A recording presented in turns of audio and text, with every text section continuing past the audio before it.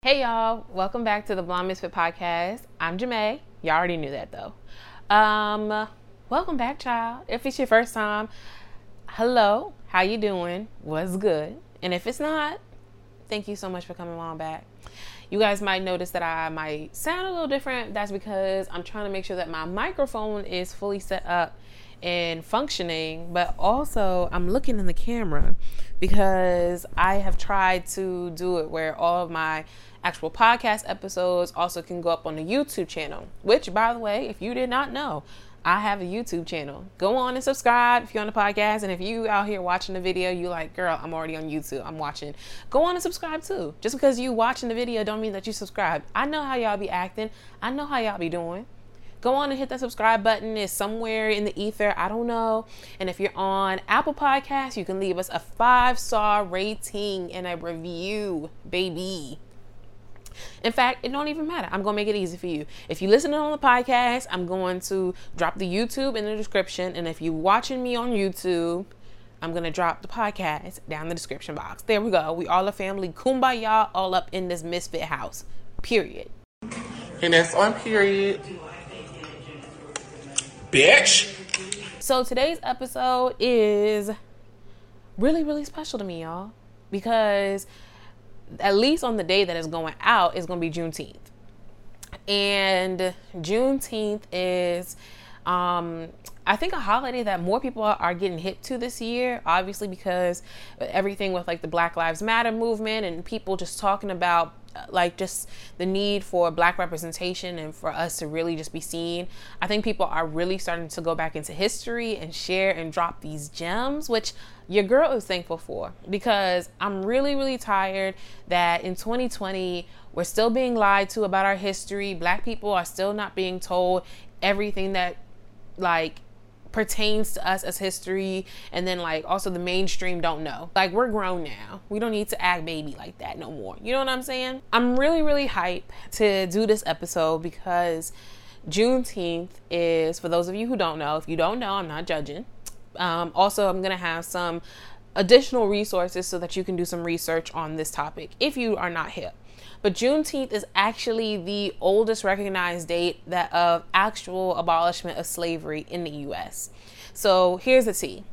Abraham Lincoln signed that Emancipation Proclamation, yada, yada, yada, back in like 1862, 1863. I think it was 1863, like January 1st. Slaves down south, where there was no like union, like part of the union, you know, Union and the Confederacy, where there were no Union troops, were still under slave rule. And so you had a lot of people who were still enslaved. So while everyone out here celebrating on this 4th of July and everybody out here with the Declaration of Independence and celebrating the 4th and thinking that that was really the day of freedom, nah, fam.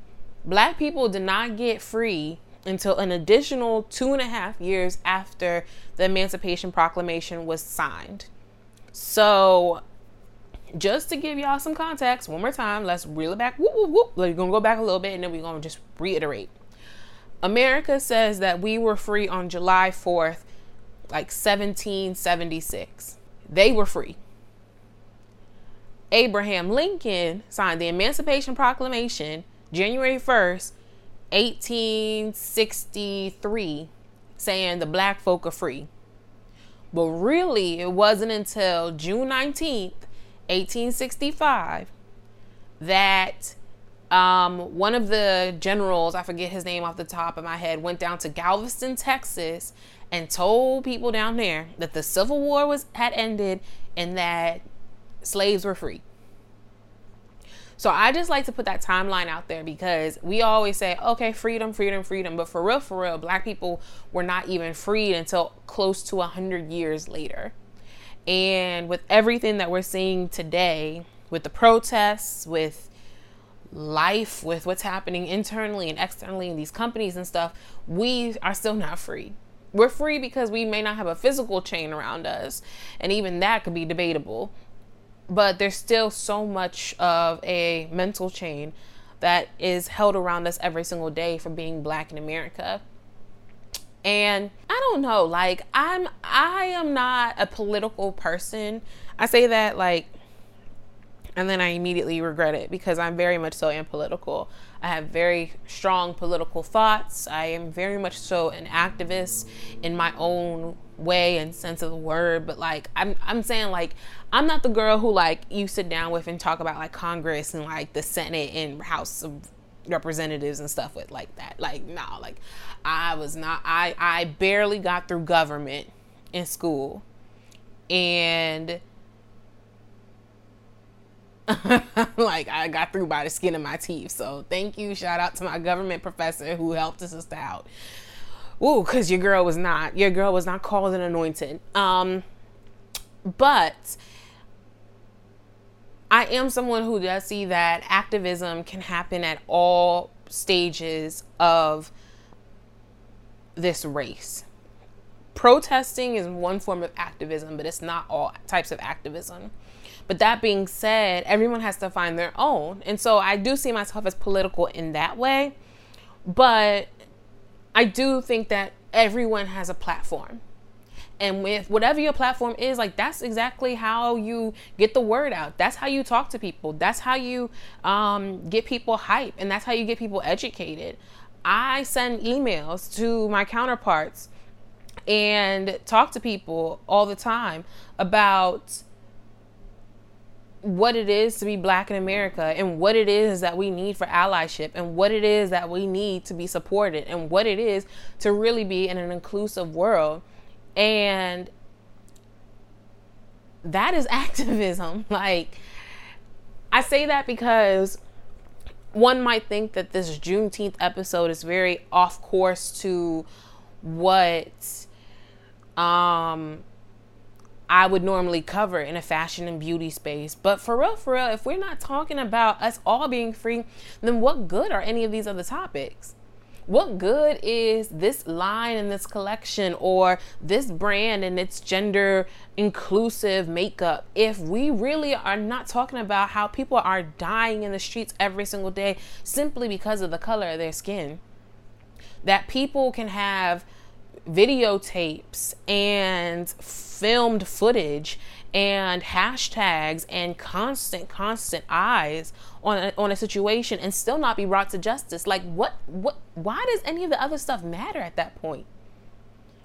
And it's been wild to me because I have struggled with this. Honestly, I started with the struggle, I think, probably back in like March, early April, when I first started my new job, but then also with COVID, and I was really going through what I now understand to be like survivor's guilt, feeling guilty about thriving and being in this space of joy while so many of my counterparts in media and Black counterparts in particular were suffering and getting laid off and having cutbacks with salaries and all these different things in their line of work. And so even at that time, I was very intentional about the types of pitches that I wanted to receive, the types of pitches I wanted to respond to, and the type of content that I wanted to write. Thankfully, some PR people got the hint. Some people picked up that, okay, maybe now is not the time for me to talk about all the beautiful shoes that you need for spring or the cute little summer dresses that you need to go out on for a date, considering we all locked up in the house and nobody going out for dates and we got our bonnets on and our face masks, and that's about as much self-care as many of us are getting. Others, on the other hand, are like that child in like kindergarten that, like there's a good diamond in there, but it's really dusty with a lot of coal at the moment. Okay. Shout out to you if you was that kid. I was not. So, I cannot relate. Don't argue with me, argue with your mama. There are some people in the industry who really were like, okay, I'm gonna, still try to swoop in and sell you this lifestyle and this vibe. And don't get me wrong, I get it. There are some things that like work still got to get done. I still have commerce and revenue goals to hit. I still have editorial things that I have to hit for my job. I still have things that I have to do for my site. I still have to have things I have to do for my social media accounts. I still have bills I got to pay. So I get it. I get the hustle. I get the grind. But there's definitely like a tone deafness that I think was immediately recognized during the height of COVID, that you saw people who just completely dismissed the pain and suffering that people were going through. That we had at some point, like 40 million people in America on unemployment. And I say all of that to say that is when it started. But then when I think the remembrance of the lack of respect around black and brown bodies, particularly black bodies. I say black and brown often because it is important to me to also represent and speak to the lack of representation for Asian, Latinx communities. But in this particular case, this is blackity black, black, noir, black. Okay, cool. Just gonna clarify that. We had Ahmaud Arbery, and then we had George Floyd. We also had Breonna Taylor. Those three became I would say, the holy trifecta of the renaissance of the Black Lives Matter movement. And I'll never forget that I was still working in DC. I was working in heart and in on the news side of a print publication when Black Lives Matter first began to pick up. And you had Trayvon, and then you had Philando, and then you had Alton Sterling. You had this constant remembrance every single day when you would come into the newsroom and be surrounded by your white peers that the things that plagued you and hurt you emotionally had really no emotional bearing on them. They could sympathize from a human aspect, but after that it was almost like, well, why would you grieve over someone who is not your family, who you never really knew? And so to see Ahmaud Arbery and Breonna Taylor and George Floyd come back up was a gentle reminder that there is a grief and a pain that Black people we have carried for years and that we continue to carry. And then to see the insensitivity that would then come out of PR agencies and firms and all of these fashion brands. See, I'm bringing it back to y'all because y'all wondering, what does activism and protest have to do with fashion and beauty? Don't worry, I'm coming down your corner real quick. You had fashion brands out here who never cast Black models, who have never had a Black person on their team, who has never had a person of power be also a person of color, all of a sudden saying Black Lives Matter. You had them posting on their social media those black squares, and then after the black square for their day of solidarity, that was it. Never heard nothing else about anything else. Now you have all of these brands that have also been guilted into spending money and giving to the NAACP and like every Negro fund. If you got the word Negro in there, they throwing money at it. Just anything. Just put Negro on there and it's money. And like, it's actually very wild. But you have this moment where there is nothing but full-on transparency and clarity about just how much people want to commodify Black pain. People want to commodify Black pain. You have white clothing brands throwing Black Lives Matter as a hashtag on a shirt and trying to sell it to you. And you know who they're trying to sell it to? They're trying to sell it back to the same people of whom has been hurt by an oppressed system. It is like the oppressor taking the pain of the oppressed, putting a cute little bow on it, and then selling it back to the oppressed and saying that it is in solidarity. It is performative, it is whack, it is stupid, and it is what we are seeing. Then you have internally at a lot of corporations, I do see the wheels turning. I can't say that for other parts in media. I can't say that for other companies that I've worked for. I can't say that for other organizations that I've been a part of. And it is what it is. You know, I don't call people out. I just let the what's the saying? Like the cream rise to the top. The something rising, child. I don't know what it is, but something. Okay. Anywho. You even see that struggle happening internally, where across the board and in media in particular, Black and brown people tend to inhabit the lower tiered positions in a company. You don't get a lot of people, you don't get a lot of Black people who are editors. I mean, even in thinking right now off the top of my head, I could probably name the majority of Black editors, Black fashion and Black beauty editors at your major publications. You don't get us in managerial levels, overseeing the futures and the destinies technically of other people. You certainly don't see us at like the C-suite level, the C-suite and up, executive leadership and VPs.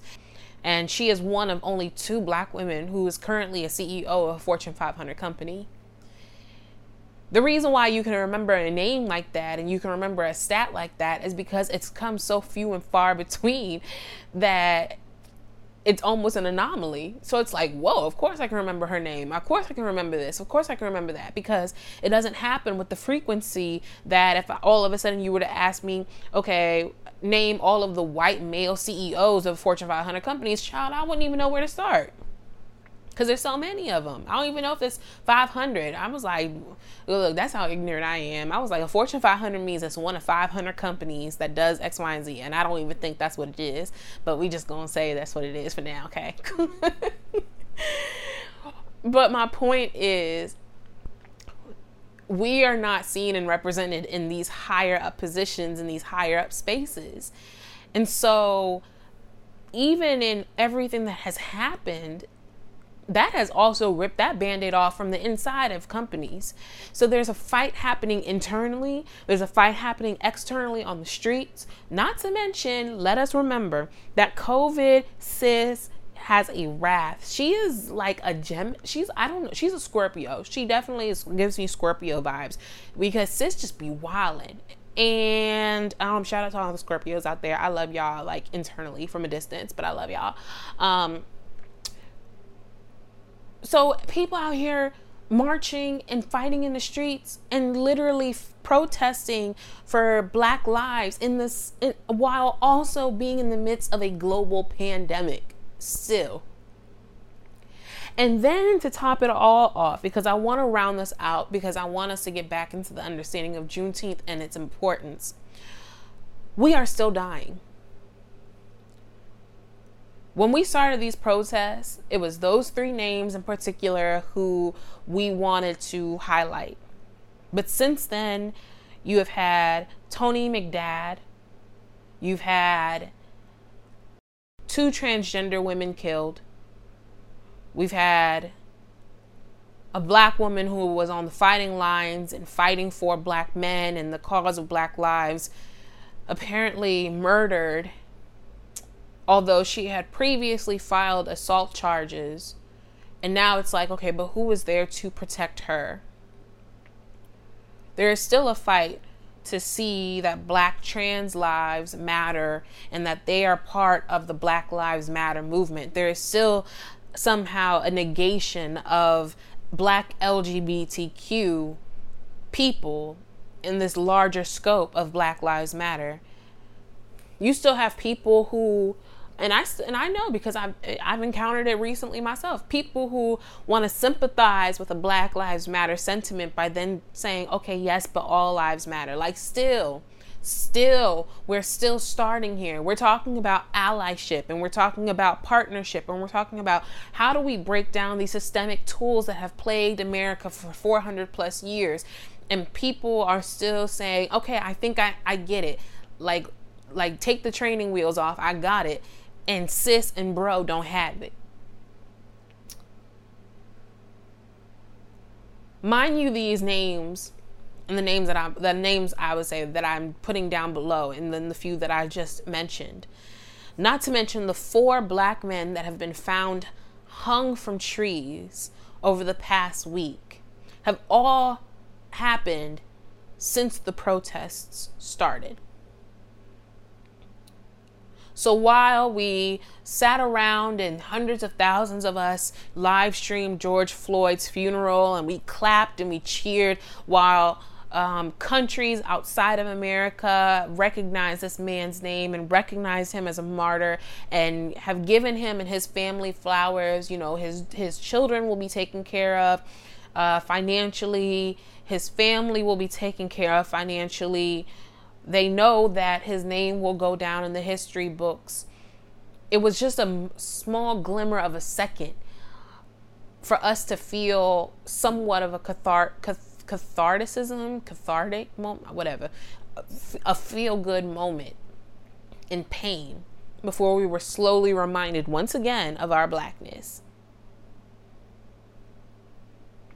There are so many moments that seeing Black people dying is just become so normalized that we are still asking Black employees to come to work and work every day and hold in that trauma and that pain. Because let me tell y'all something, and this is just my personal opinion. So, I mean, if you don't agree, then that's cool. You know, you can get yourself a podcast and then share with me your sentiment. Everybody wants these safe spaces and they want Black people to let out how we're feeling. I'm willing to bet the $10 I have on my nightstand, y'all don't want to know. Y'all really do not want Black people to fully rip off the Band-Aid and fully expose the anger and the pain and the frustration that we have held in. I will never forget, I was reading a text one time, not like a text like somebody texts me, but like text, like words, like, and a Black man was talking with a Muslim man, and the Muslim man was saying how he commended the strength of Black people because he knew that if this had happened, if the years and years and years of discrimination and of prejudices and of racism had happened in their community, that they would have resulted to violence a long, long time ago. Like blood in the street, it's a wrap. Let's go. And I never will forget that text. And if I can recall what it is, because I feel like I know what it is, but I don't want to say words and then look foolish.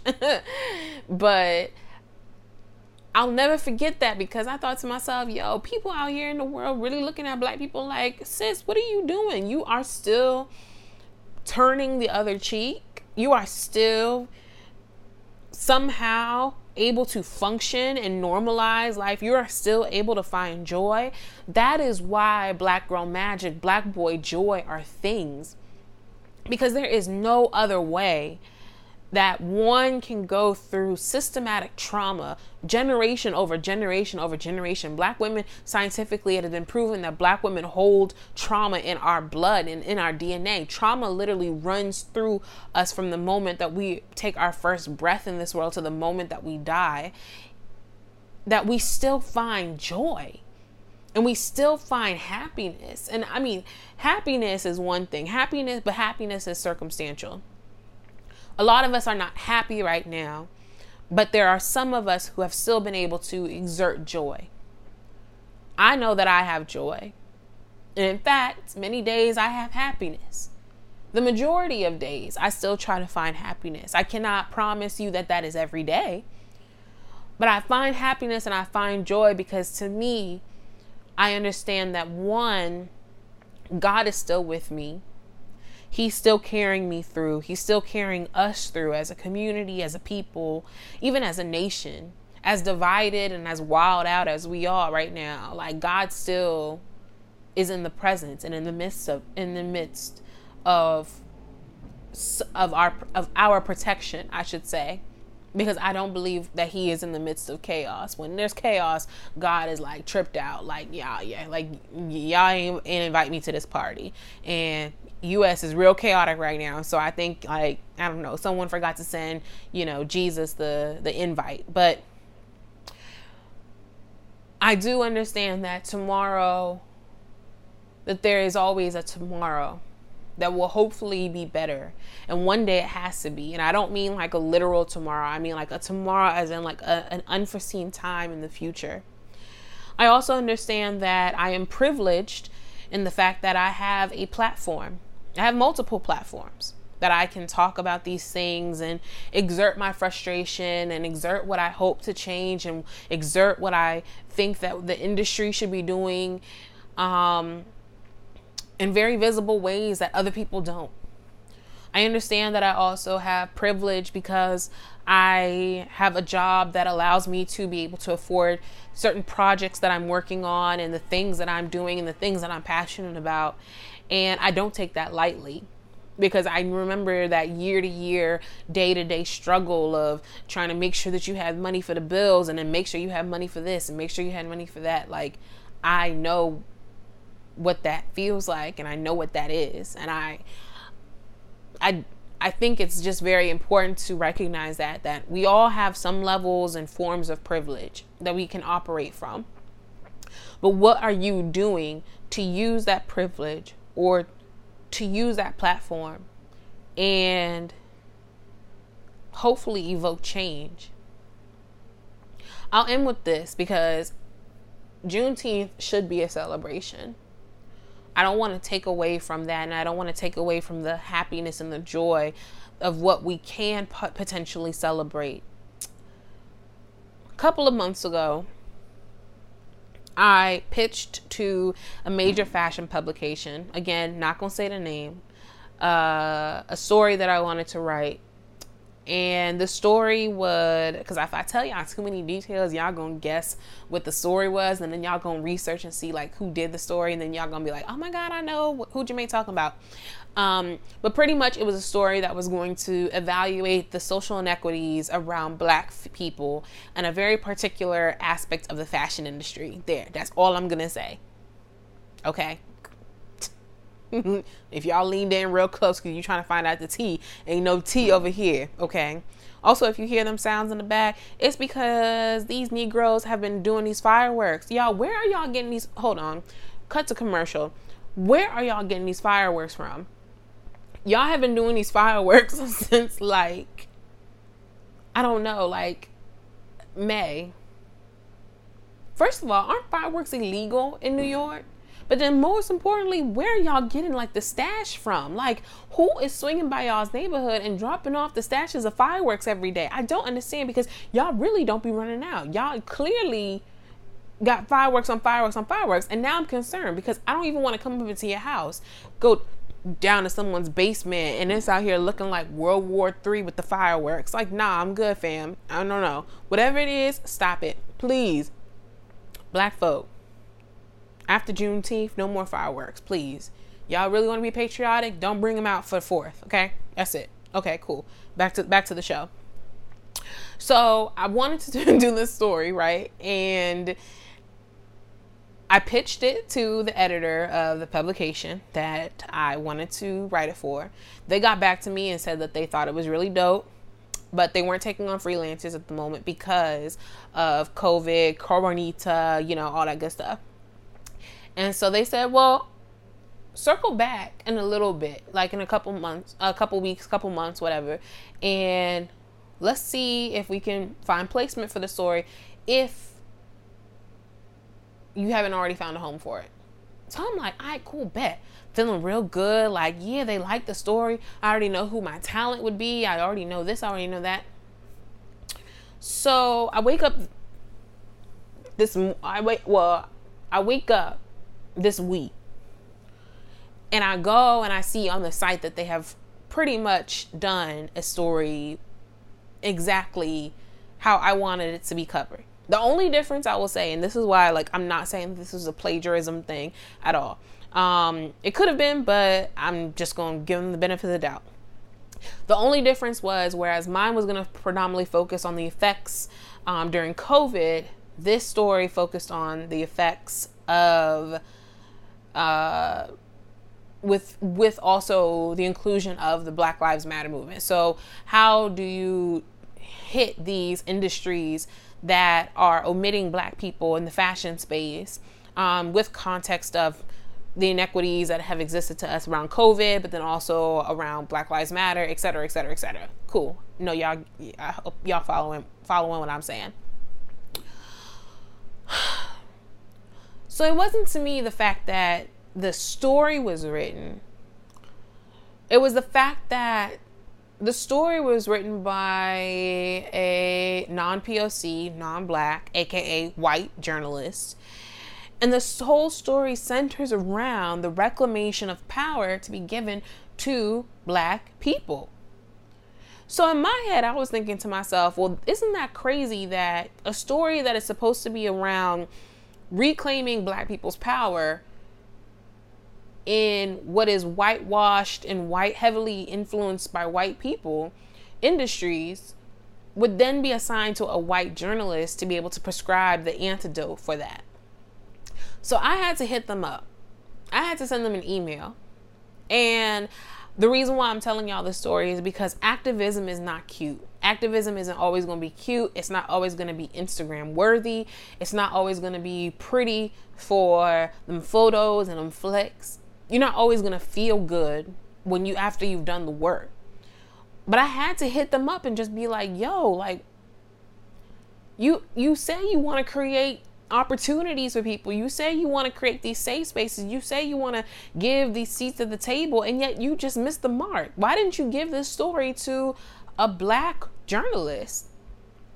A black person who would have reported on it and could have either lended their own expertise because they might have been a person who also works in the fashion industry, or just their lens and their scope of understanding because they're black. Now, I haven't received a response to that email. I don't know if I will. But it was very important for me to call these brands out because they think that they're standing in allyship and they're still not getting the picture.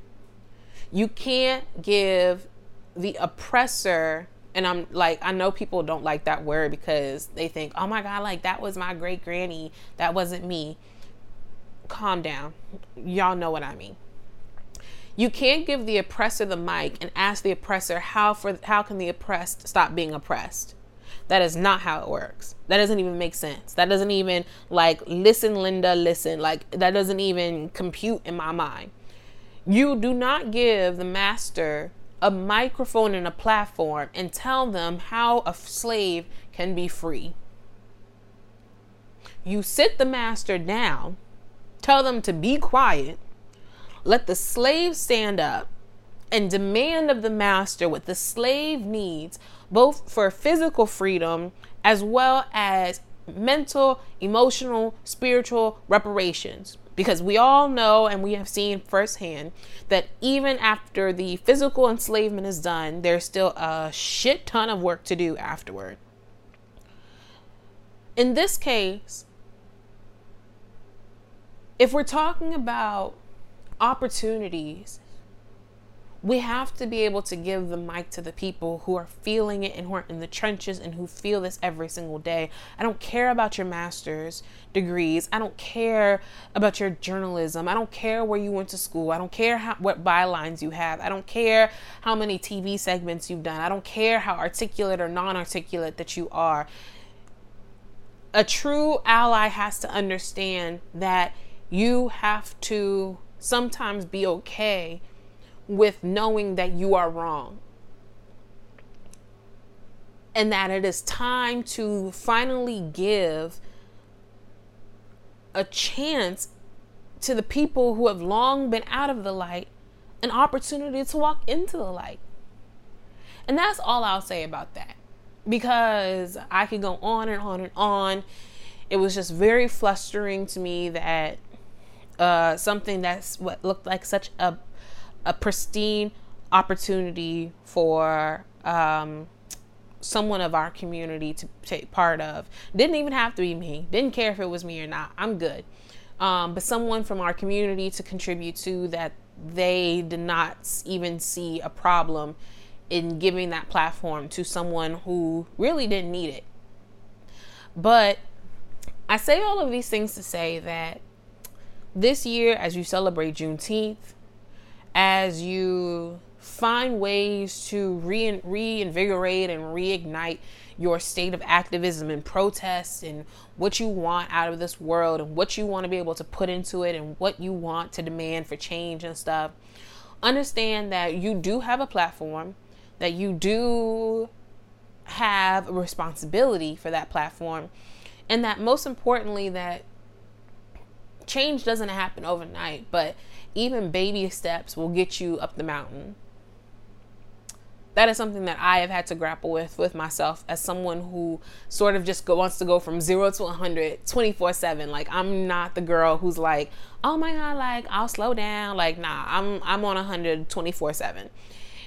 But I've had to learn that even in this season, you can't always be at 100. And that sometimes it pays to slow down a little bit. Because when you slow down, you allow other people who are a little slower than you to catch on up. And then y'all go together. So if you are taking off from work this year, even if you're not and you listening to this episode later, if you're not even listening to this episode on Juneteenth, but you listen to it afterward and you felt inspired, hit me up on social media. I'm at The Blonde Misfit on Instagram and Twitter. If you type The Blonde Misfit on YouTube, you'll find a YouTube channel. Obviously, the website is theblondemisfit.com. And just let me know, like, what is your state of activism right now? What are you doing right now that you feel like you will be able to say that you are proud of when this is all said and done? And furthermore, what is it that you need right now? What is something that you want, like, others to know? I know that there has been a lot of discussions in my intimate and also in my professional groups about what allyship really looks like and what allies need to know about how to foster that. I know I have my own personal feelings about what I think allyship looks like, but the thing about allyship is it is as unique as the individual people that it seeks to quote unquote help. So I would love to know from y'all. What are y'all's thoughts? What do y'all think? Leave them down in the description. If you watch it on YouTube, you can leave them down in the description. If you listen on the podcast, hit me up on all of my other stuff. And so I wanted to just give y'all a little bit of context into political awareness, activism, Juneteenth, a little bit of this, a little bit of that, also get y'all a little caught up to speed about where I've been and stuff. So I mean, next week we will return back to quote unquote regularly scheduled program, but Lord, the whole 168 hours, I don't know what the world got for us in there. But y'all stay blessed, stay protected out here. Please stay mentally and spiritually protected and grounded. Like, whatever that looks like for you, do it. I've been in therapy, which I think has been helping me a lot. In fact, I'm actually going to also leave my therapy resources down below as well. Both actual resources you can check out, but also if you're into virtual and online therapy, just because you can't actually get to your real therapist in the meantime, really, really amazing opportunity. Gonna drop it down below and stuff. So yeah, I hope you guys enjoyed this episode. I know it's a little different and y'all don't kind of see me get like politically hyped sometimes, but I think it's very important to understand that first and foremost, before anything else, I am Black. I am Black. I've always been Black. I will die Black. The Blonde Misfit was started to highlight Black and brown voices, but if you go on the site, you see Black. If you listen to the podcast, Black. If you listen to any of my previous talks or podcast episodes or interviews, Black. So let's not make no mistake about that. Not to say none of y'all tried me, because I think y'all know not to try it, but like, I just want to clarify. But in the meantime, y'all, like, for real, stay blessed, stay prayed up, stay Black, and I will see you all in my next episode. Bye.